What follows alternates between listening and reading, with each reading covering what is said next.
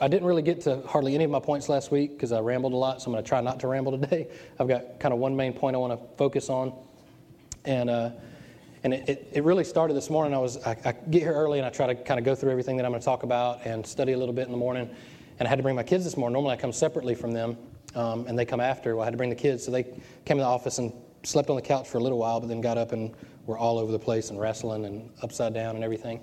But one of the things, how many of you guys have kids? Several of you guys have kids?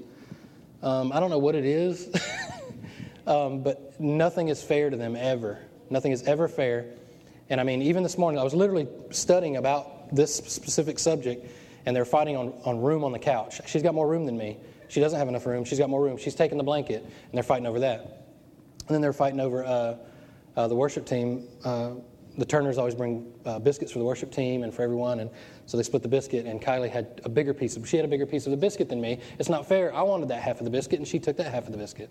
It's always something that's not fair. I want what I deserve, and I want my half of the biscuit. And so they fight over that all the time, and they're so focused on that they forget everything else. Like, they don't care that I'm studying. They don't care that you guys are dependent on me to give you something this morning. All they want is their biscuit, and they want their room on the couch, and that's it. And they're so focused on that they don't care about anything else in the universe. Does anybody have kids like that? I also, this is a side note, doesn't have anything to do with what I'm talking about. Don't ever suggest anything to your kids. Ever. Because they'll take it as though it's a fact and it's the law and it's going to happen in like 10 minutes. Anytime I've ever suggested anything to my kids, they will drive me nuts for a month when I don't even remember what I said. Side note, don't ever make suggestions to your kids. Anyway, so in studying, that was what I realized this morning. But in studying this, I was looking at, I'll be in Luke, and I'm going to go 2 versions. I'm going to start with the Holman version, then I'll go to the Message. And the more I read the Message version, the more I realize that it's not just a cool new way to read it, but Eugene Peterson actually went back and did tons of research to really see how it was written in the Greek and the Hebrew and to put it in a way that we can understand it. And the more that I read the Message Bible, the more I'm really enjoying it. It's really, really good. And the way Eugene Peterson wrote it is very rich. Now, I like other versions too. And I'm a little spoiled. I bring a Bible up here, but most of the time I print it out because I've got access to all the different versions on the computer. And so I'm a little spoiled to be able to look at all of those. And so I'm always scared that I get up here without a Bible, people are going to be like, what are you teaching us? So I always have a Bible just in case. I can always go back to just that one version of the Scriptures. But I'm going to be in Holman. This is Luke 12:13. And Jesus is basically in the middle of a speech. He's teaching. And verse 13, someone in the crowd said to him, Teacher, tell my brother to divide up the inheritance with me. Now, Jesus, the Son of God, is on earth, and he's teaching about kingdom principles. He's teaching about all these great things, and this one random dude, hey, Jesus, my brother has all of our inheritance and I want half. I need half of that. Like, he's completely interrupted this whole thing because he wants half of his inheritance. And what Jesus does is pretty entertaining to me, but he says, friend, who appointed me a judge or arbitrator over to you? He then told them, watch out and be on guard against all greed, because one's life is not about the abundance of his possessions. Now, this is something that Jesus does a lot, is he takes something that we want to know about, and he tells us something we really need to know about. Basically, we think we know what we want, and he tells us what we need. Sorry. Verse 16, he says, then he told them a parable, of course. He tells them a story. A rich man's land was very productive. He thought to himself, what should I do since I don't have anywhere to store my crops? I'll do this. I'll tear down my barns and build bigger ones and store all my grain and my goods there. Then I'll say to myself, you have many goods stored up for many years. Take it easy, eat, drink, and enjoy yourself. But God said to him, you fool, this very night your life is demanded of you. And the things you have prepared, whose will they be? That's how it is with the one who stores up treasures for himself and is not rich towards God. In verse 22 it says, then he said to his disciples, therefore I tell you, don't worry about your life, what you will eat, or about the body, what you will wear. For life is more important than food, and the body more than clothing. Consider the ravens, a very common bird. They don't sow or reap. They don't have a storeroom or barn, yet God feeds them. Aren't you worth more than the birds? That's a rhetorical question. He's saying you are worth much more than the birds. Aren't you worth much more than the birds? Can any of you add a cubit to his height by worrying? If then you're not able to do even a little thing, why worry about the rest? Consider how the wildflowers grow. They don't labor, spin thread, yet I tell you, not even Solomon in all of his splendor was adorned like one of these. If that's how God clothes the grass, which is in the field today and is thrown into the furnace tomorrow, how much more will he do for you, you of little faith? Tell him. Tell him what I said. Give him some puzzle pieces. So, you of little faith. Verse 29, don't keep striving. Listen to the wording here. Don't keep striving for what you should eat and what you should drink. Don't be anxious. Everybody say, don't be anxious. I think we could all use a little bit of that. Don't be anxious, for the listen to me, for the Gentile world eagerly seeks all these things, and your Father knows that you need them. But seek His kingdom, and these things will be provided for you. Don't be afraid. Everyone say, don't be afraid. Especially Chris. Say, don't be afraid, Chris. I'm just kidding. Chris hates repeating stuff. Don't be afraid. Listen to the wording he uses. Don't be afraid, little flock. These are intimate terms. Don't be afraid, little flock, because your Father delights to give you the kingdom. Now, what's interesting is early he says, oh, I love that. Earlier, he's really getting on the Pharisees. He's going on just a kind of a rant for the Pharisees, because he says, you shut the kingdom up and you yourselves won't enter it, and you won't let anybody else enter it. And I was telling him, look, my Father delights to give you the kingdom. What a contrast. And I was reading that this morning too, that I'm not going to talk about, but if you go find it, when he's really getting on to the Pharisees, they're like, don't you realize that you're offending us? In Eugene Peterson's version, he's like, yes, and I'm going to continue to offend you. And he keeps on going. You shut the kingdom up, and you yourselves won't enter it, and you won't let anybody else in it. But look at the contrast here. Because your Father delights to give you the kingdom. Sell your possessions and give to the poor. Make treasure for yourself that won't grow old. Listen, what won't grow old? Something eternal, right? What have we been talking about eternal? Eternal starts when you're born again. Eternal's not just when you die and beyond. Eternity starts the moment that you're born again. That's eternity. It's not quantity of life. It's the quality of life. It's Zoe life, God-breathed life, eternity. So store for yourself treasures. Make treasures for yourselves that won't grow old. Eternal treasures is what he's saying. An inexhaustible treasure in heaven, where no thief comes near and no moth destroys. For where your treasure is, there your heart will be also. Now, what's interesting is we talked a little bit last week about how much focus and I hate to use our Western mindset or our American way of thinking, because I love America. I'm glad I live here, and it's not that I'm anti-patriotic at all. But we have to look at things from a kingdom perspective, even above that. It doesn't mean that I don't love America and I'm not patriotic. It just means even above that, I'm kingdom-minded, and we should be kingdom-minded. So there's a little bit difference. There's a pretty dramatic difference in kingdom theology and American theology. I'm just as guilty as you are. We get caught up in these systems. I want my kids to get the best education that we can possibly give them. I want them to have good jobs and be able to live and support themselves. And I want good things for them. That's not bad. But we can get caught in these ruts of what success is and what success looks like. Now, kingdom success looks different than worldly or even our Western success. And what I find is we focus on natural things a lot more than we do on spiritual things. And unfortunately, we write it off as it's a natural disposition because we're in the physical now.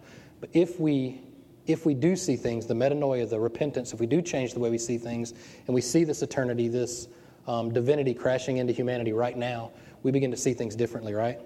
We begin to see people differently. Now, what happens is it's like putting on like 3D glasses and seeing a 3D movie. You begin to see different dimensions. You begin to see different things. And so when you look at people, you don't look at them in more of a self-centered way. What can they do for me? You begin to see them the way God sees them. What can I do for you? A father's view. Because when we're adopted as sons, just like we were singing, His blood runs through our veins. What does that mean? It means that when we see people, we can pray for them. We can love them. Not because we've worked up enough of our own boldness. It's because Christ does it through us. We're willing vessels, right? So we say, here I am. Use me. I told y'all last week, too, that I heard a pastor say, he was being called into ministry. He's like, no, I need to get this stuff. I need to get this stuff together. I need to go through seminary. And God said, I don't have time for that. I need you right now. This is where we are. And I really feel like that vision this morning really, really connected that for me. And I don't get visions all the time, but it was very distinct in the whole explosion of the puzzle pieces. I think that whole, our preconception of revival, some of us have some negative connotations with that, and we've had different experiences. But when I think of revival, it's not that way. It's us being willing to be vessels to pour out Christ's love to people. And so as we go through this, I'm going to continue to ask you guys to be more outward focused, even in our services in here. So when we have guests, we've had visitors come in, we've got new people that come in. I'm going to encourage you and expect you to be pouring out your love and looking for people that you can care for and that you can help. And I know many of you guys already do that. I'm just reminding you guys of who you are. The cool thing about the Holy Spirit is I don't have to convince you of anything. When I begin to speak truth, if I speak the truth from Scripture, it's going to rise up in you. It'll quicken in you because it's already there. It's written into your DNA. So you begin to hear things and you say, oh, man, that's good. It's not me. It's the Holy Spirit in you saying, I agree with that because that's good. That's a good word. So when we get into this, what Jesus is doing is this guy is saying, hey, I'm concerned about my well-being. I need to eat. I need to buy a house. I need a car. I need these things. And my brother has all of my money. What are you going to do about it? What's funny is Jesus says, who am I, some kind of judge? Well, yeah, I mean, aren't you? Aren't you? But what he's doing is identifying why he came. He didn't come to judge, but he came to save. He came to save us. The only judgment he pronounced was on the cross. He took care of that completely. Now, what's interesting is we're quick to realize and understand that he took our sin away, but sometimes it's hard for us to realize that now we're righteous. He didn't just take something away, but he gave us something. He gave us his righteousness. And so when we look at it this way, it changes our mindset and we begin to think, now I'm not saying go sell everything you have and give it all to the poor.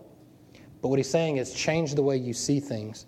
Don't look at money as where what ties you, what really you're enslaved to is what it ends up being. And I spoke to the youth about it a couple weeks ago. If you find your value in money, when you don't have it, you have no more value, right? If you find your value in people's opinions of you, if their opinions change, then your value changes, right? But when you find your value in God and who he says you is, which is the truth ultimately, then none of that stuff doesn't affect you. We sang about dancing on disappointment. Your circumstances don't control who you are. You begin to change your circumstances.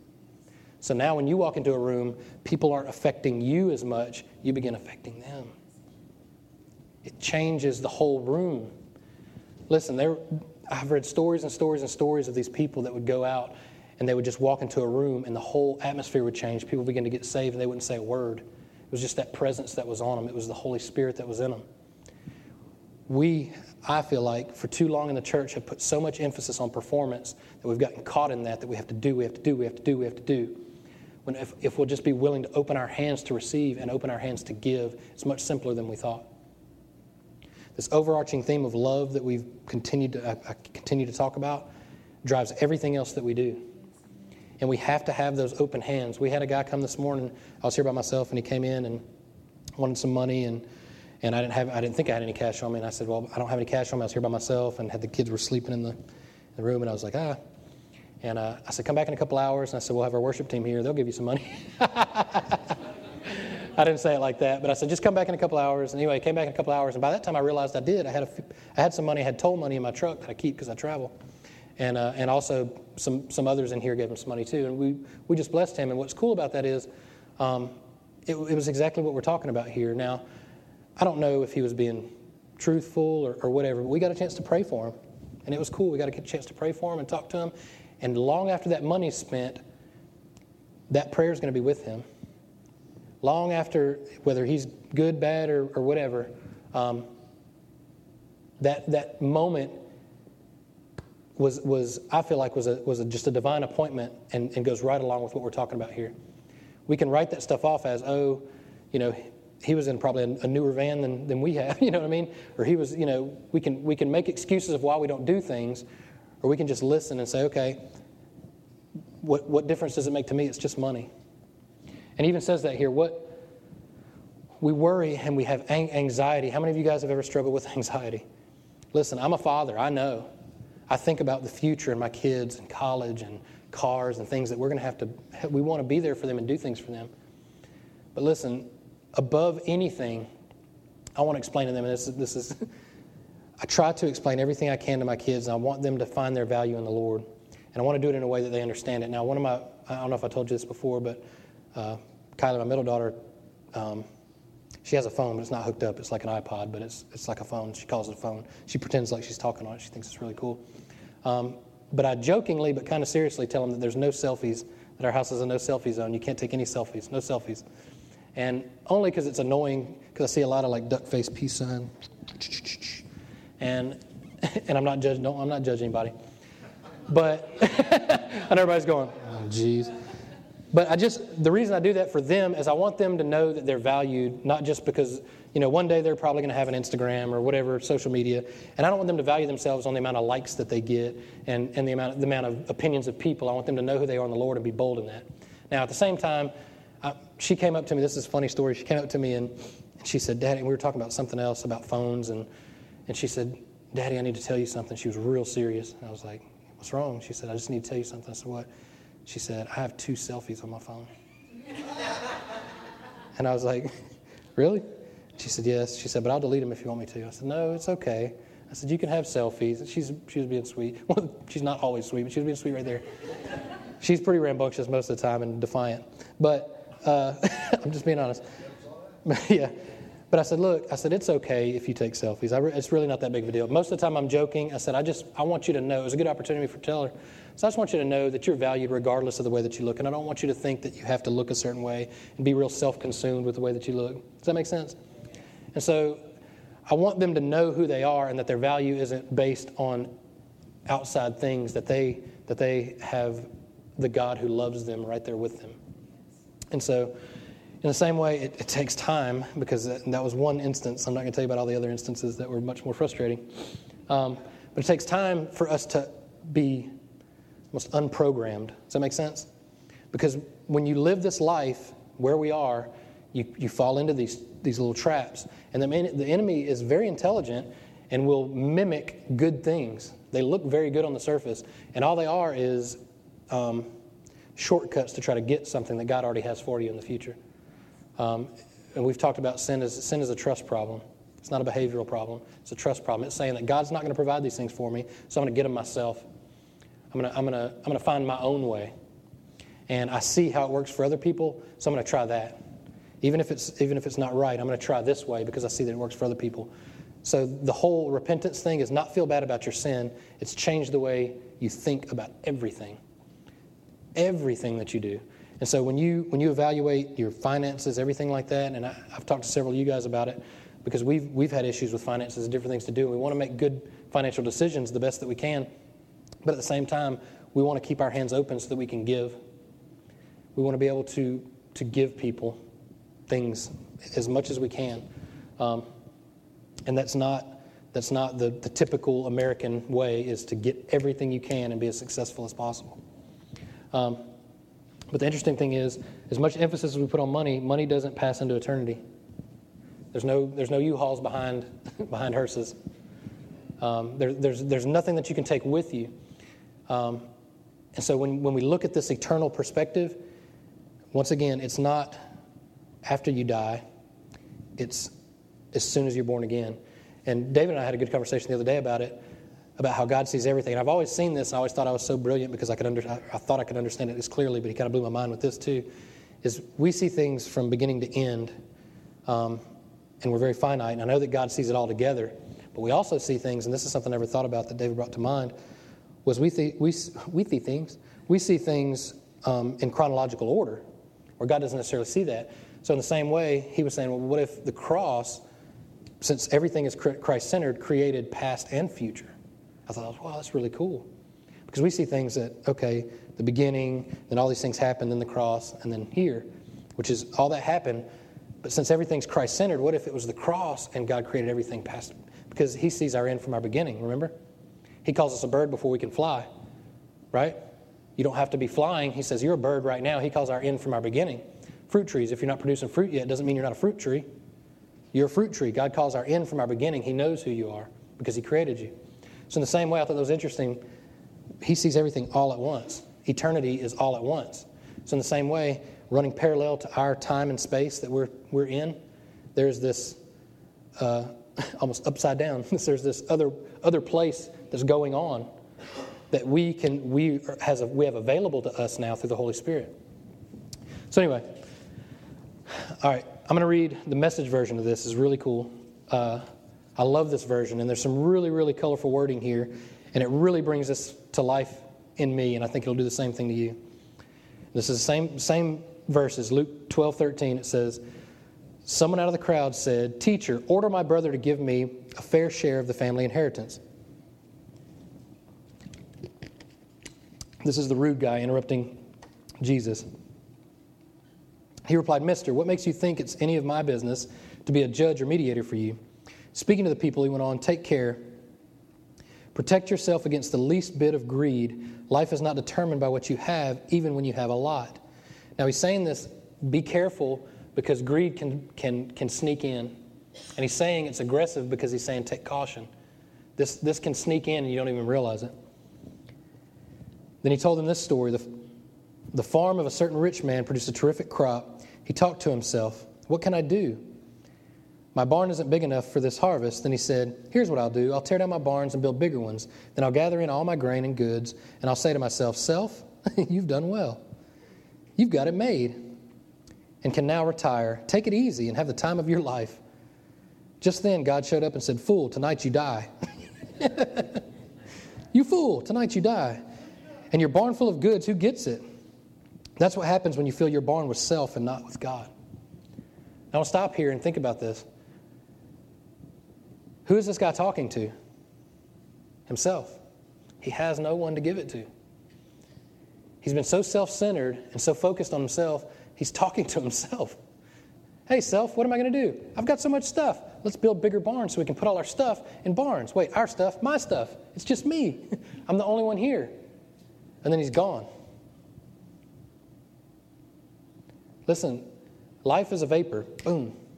We don't know. We talked about last week. We think we're safe. We deadbolt our doors, and we don't swim where there's alligators, and we don't chase sharks. But we drive on the interstate with a mechanical car that could fail at any time at 80 miles an hour. And we don't fully understand our organs. They could just stop. That's not encouraging. We could just stop at any time. But we have this false sense of security. We think we deadbolt our door. Listen, somebody could bust. If they want to get in your house, they can get in your house. I'll be honest with you. If somebody wants to get in there, your deadbolt's not really protecting that much. Now, I'm not saying I don't lock my doors. But I'm just saying we have a false sense of security because we see things sometimes we see things from a very limited perspective. We have to change our perspective on things. Verse 21, that's what happens when you fill your barn with self and not with God. Now, I love the title of the rest of this in the Eugene Peterson's version of the message. It says, "Steep yourself in God reality." Man, that's good. He continued this subject with his disciples. So he turns and looks at his disciples. Okay, he's going to talk to them about it. "Don't fuss about what's on the table at meal times, or if the clothes in your closet aren't in fashion. There's far more to your inner life than the food you put in your stomach, more to your outer appearance than the clothes you hang on your body. Look at the ravens, free and unfettered." Unfettered, that's a neat word. "Not tied down to a job description, carefree in the care of God, and you count far more. Has anyone by fussing before in the mirror ever gotten taller by so much as an inch? If fussing can't even do that, why fuss at all?" I love that. That transcends over into the money too. I heard, who was talking about it? It was Judah Smith was talking about his dad told him, if you've got $700 worth of bills and you only have $500, why not give away the $500 because you can't pay your bills anyway? I was like, wait, what? But he said, that doesn't make sense in our way of thinking. But he says, has anyone by fussing ever before the mirror ever gotten any taller by even an inch? If fussing can't even do that, why fuss at all? Walk into the fields and look at the wildflowers. They don't fuss. They don't fuss with their appearance. But have you ever seen color and design quite like it? The 10 best-dressed men and women in the country look shabby alongside them. If God gives such attention to the wildflowers, most of them never even seen, don't you think He'll attend to you, take pride in you, do His best for you? What I'm trying to do here is get you to relax. Not be so preoccupied with getting, listen to the wording here, so that you can respond to God's giving. Don't be so preoccupied with getting so you cannot respond to God's giving. Now, this is what we're talking about here. This is the open hands thing. Don't be so preoccupied with getting things that you can't see that God's giving them to you, that they're not yours to begin with, so that you can give them back away. We get preoccupied, get. We need to make sure we have, and we're safe and we're secure. You're not safe. The only thing God promises is eternal security. You're not going to make it out of this physical world alive. You're not going to make it. But eternally, he gives us security. And he gives us boldness, and that transcends into this life. And that's what's so amazing about it. So don't be preoccupied with getting so you can respond to God's giving. People who don't know God and the way he works fuss over these things. But you know both God and how he works. Steep yourself in God reality, God initiative, God provisions. Man, that's good. You'll find all your everyday human concerns will be met. Don't be afraid of missing out. You're my dearest friends. The Father wants to give you the very kingdom itself. He delights to give you his kingdom. Be generous. Give to the poor.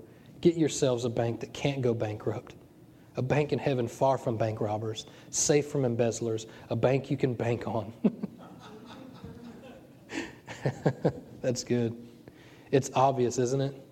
The place where your treasure is the place you will most want to be and end up being. Listen, I don't want to be by myself. I don't want to be by myself. I don't want to have a lot of really cool things and build more sheds to store all the really cool things that I have. Tracy and I were toying. I went to pick the kids up from Dauphin Island the other day, and I told her, I said, let's just sell our house and get like a little apartment on Dauphin Island or something so our kids go to school down there. Because there's so much stuff. I've got stuff I've got to keep up, and lawnmowers and limbs falling, and we build these sheds so we can keep our stuff, and four-wheeler and jet skis. And listen, I want to encourage you today. Be steeped in God reality. I don't have to convince you of the truth, but when you look for it and you're open to it, it'll find you. The Holy Spirit will pierce right through you, and he will change you. All we have to do is receive it. That's the great thing about grace. We don't earn it. We don't fight for it. It even says right here, you don't strive. Don't stop striving for things. Open your arms and receive them so that you can give them back out. The whole R&D thing, receive and distribute. For some reason, the church got caught in this name it, claim it, and that's all self-centered. Name this, and it's mine. This is mine. I name it because the Scripture says it. I'm going to back God in a corner because he owes me something. It's not about us. If there's anything I can teach my kids is they need to be givers. Everything that we do, we need to give. It's not always about money. I talk about money because we all need money and we all have money. That's an easy subject, but it's not always about money. There's no substitute for time. We went to the movies yesterday, and we get so focused on things sometimes, and we don't look at the bigger picture. We get so focused on what's going on in our lives, and we zone in on it. We went to the movies yesterday. We saw the new Bourne movie. Some of the guys went. And have any of you seen any of the Bourne movies? Apparently, there's a sign-up sheet for the cameramen in Bourne movies, and the two things you have to be is extremely unstable, and you have to be able to zoom in really good. Because the whole movie is like, it's like, I think he punched him. I'm not sure. I don't know where he is. And so it's just really shaky. And I'm like, there's his eye. Wait, nope, there he goes. Yep, he's dead. And so it's a really, for some reason, the whole movie is zoomed way in and moving around. And Bill Starling, that's a camera trick, and they do that because they don't have to do as much choreography. And I was like, they cheated. But there's something about being zoomed in. You miss the bigger picture of what's going on. The same way, I remember, this is funny, I just thought about this. I was so focused one time, I used this in youth one night, so focused one time building a model. I think it was an aircraft carrier when I was a kid. I used to build little plastic models. And it was one I'd saved up for because it was a bigger one with a lot of little planes, and it was very intricate. And I spent hours and hours trying to put this thing together, and the glue would not set. And I had a brand new tube of glue, and it would not set up. And this whole thing continues just to go, like, I'll put it back together. I've got to keep it together. Please stay together. Probably my room getting high on this. Please stay together. Please stay together. And finally, I was just really frustrated, and I unrolled. I'd used the whole tube of glue trying to get this thing, and I unrolled, and in big letters it said model glue, and in little bitty letters below it said remover. Oh my gosh. I ruined my whole model with model glue remover. I was very frustrated. But I was so focused on what I was doing, I didn't take time to look at the actual packaging and see that I was using Model Glue Remover. But we do that. We get focused sometimes so much on ourselves and our own things, and we miss the bigger picture. We miss what's going on all around us, right? This is what happens when we begin to get self-centered and self-righteous. And here's what's funny about that is you can be self-righteous by complaining too, by saying I'm not good enough, and basically calling God a liar because He died for you to be righteous. So when you begin to say I'm not righteous enough and I'm not good enough and this is not good. And I'm not talking about positive thinking. I'm good enough and I'm smart enough and gosh darn it, people like me. I'm talking about believing the truth about what God says about you. And God says you are worth sending my son to die for you. And it's self-righteousness that says I'm not good enough. It's saying that it's almost this pity party, and all it is believing all the enemy's lies. And we can be self-righteous in that way too, not just the Pharisaical way, which we see a lot in churches, but in the way that we can begin to have this pity party about how sad we are and how bad we have it. Listen, you've got it better than most people in the world, trust me. But even better than that, you've been made righteous. That's a celebration. Man, I love coming to church on Sundays. I look forward to it. Like, this is fun. It's a celebration of how righteous we are. We didn't deserve it, but we got it anyway. We got in on this. We weren't even Jewish. He was like, I want to give it to the Gentiles too. I mean, how awesome is this? This is a good news. This is a celebration. And so when we take our minds off of ourselves and self-righteousness and self-centeredness, and we begin to open our hands and receive what God has for us, we're not the ones in the back going, hey. And imagine that guy inherited $50,000. Okay, and then he gets his $25,000. And then after taxes, it's like probably $2,000. But then he goes and spends it. Well, then what? Is he happy? Do you think that brings fulfillment in him? That's why God says, okay, or Jesus in this instance, He goes, okay, you're telling me what you want, but I'm going to tell you what you need. We do the same thing. God, please just let me pay off my mortgage. I prayed that. I'm not going to lie. God, just let me pay off my mortgage, or let me just get ahead. Let me get a couple notes ahead on this, or it seems like we're always 2 steps behind. God, and the more I do that, the more I think, wait a minute, it's not about me.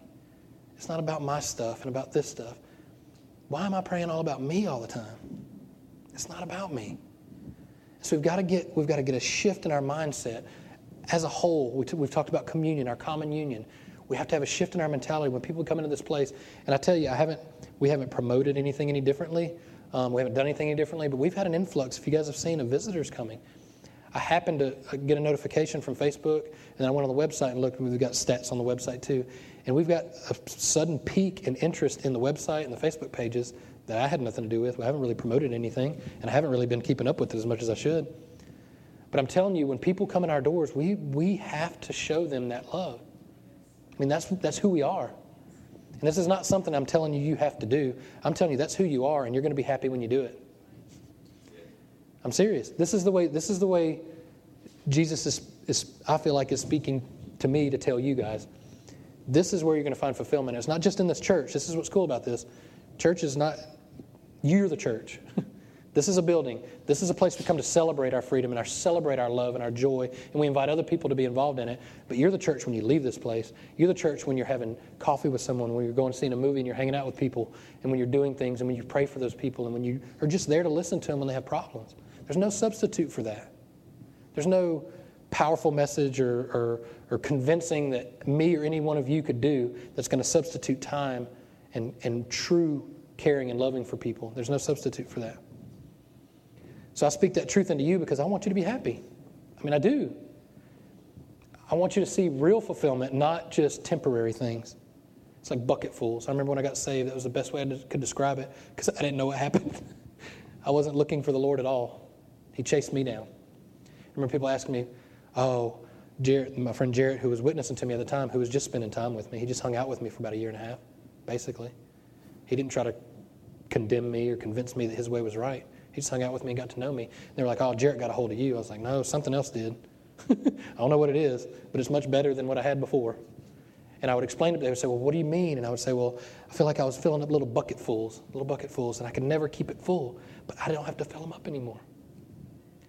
Christ did that for me. Guys, stand up with me. I'm going to pray for you guys.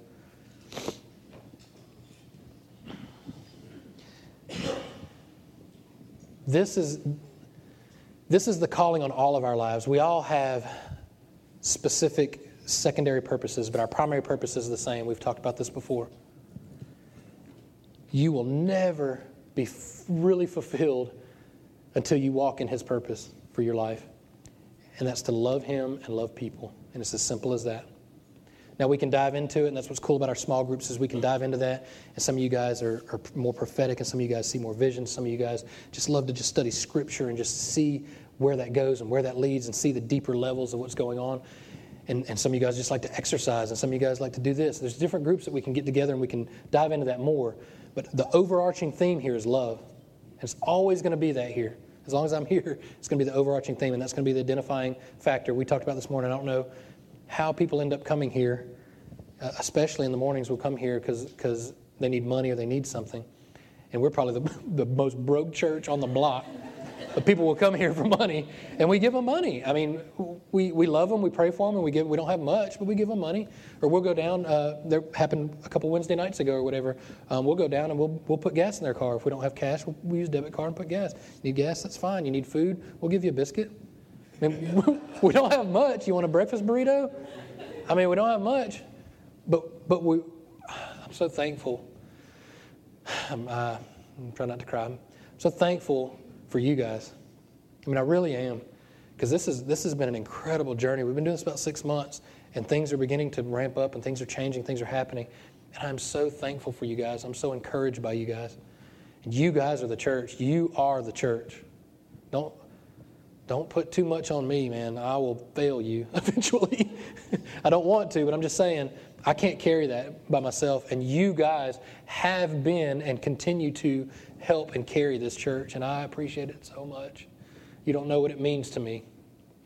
From the air condition to just every little detail that we go in here, man. You guys are awesome. So I just want to pray for you. Father, thank you for this awesome group of people, Father.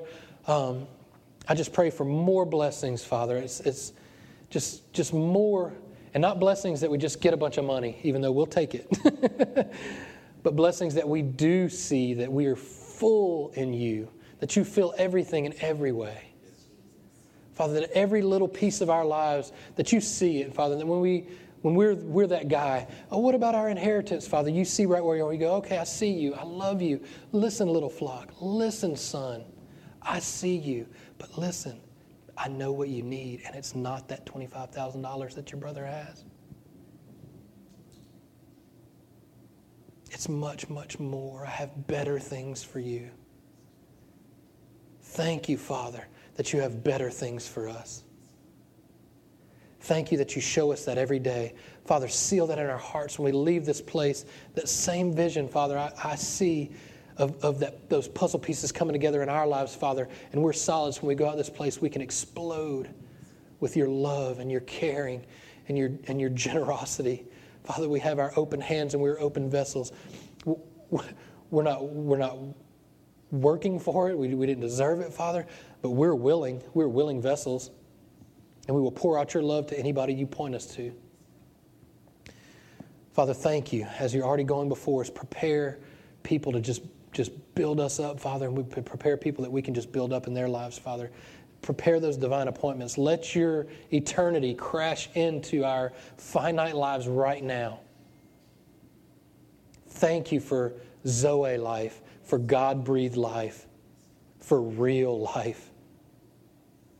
Don't let us be tricked and deceived. That's all the enemy has is deception. Don't let us be deceived into what we're not. Continue to show us what we are, and the truth about us is what you say about us. We are your sons and daughters, and we will leave this place and spread that word. In Jesus' holy name. And everybody said, amen. Amen.